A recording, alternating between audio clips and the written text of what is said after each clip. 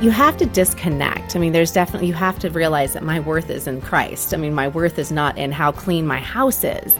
Organizing your home and keeping clutter in check can be a challenge, but Christy Clover encourages you to cut yourself some slack on this Focus on the Family Minute.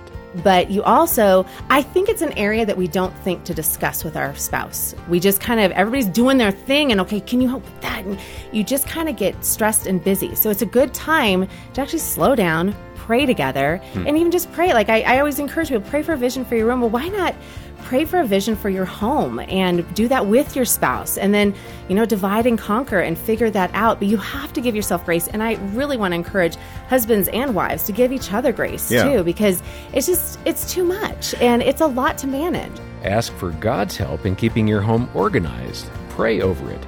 More from Christy at FamilyMinute.org.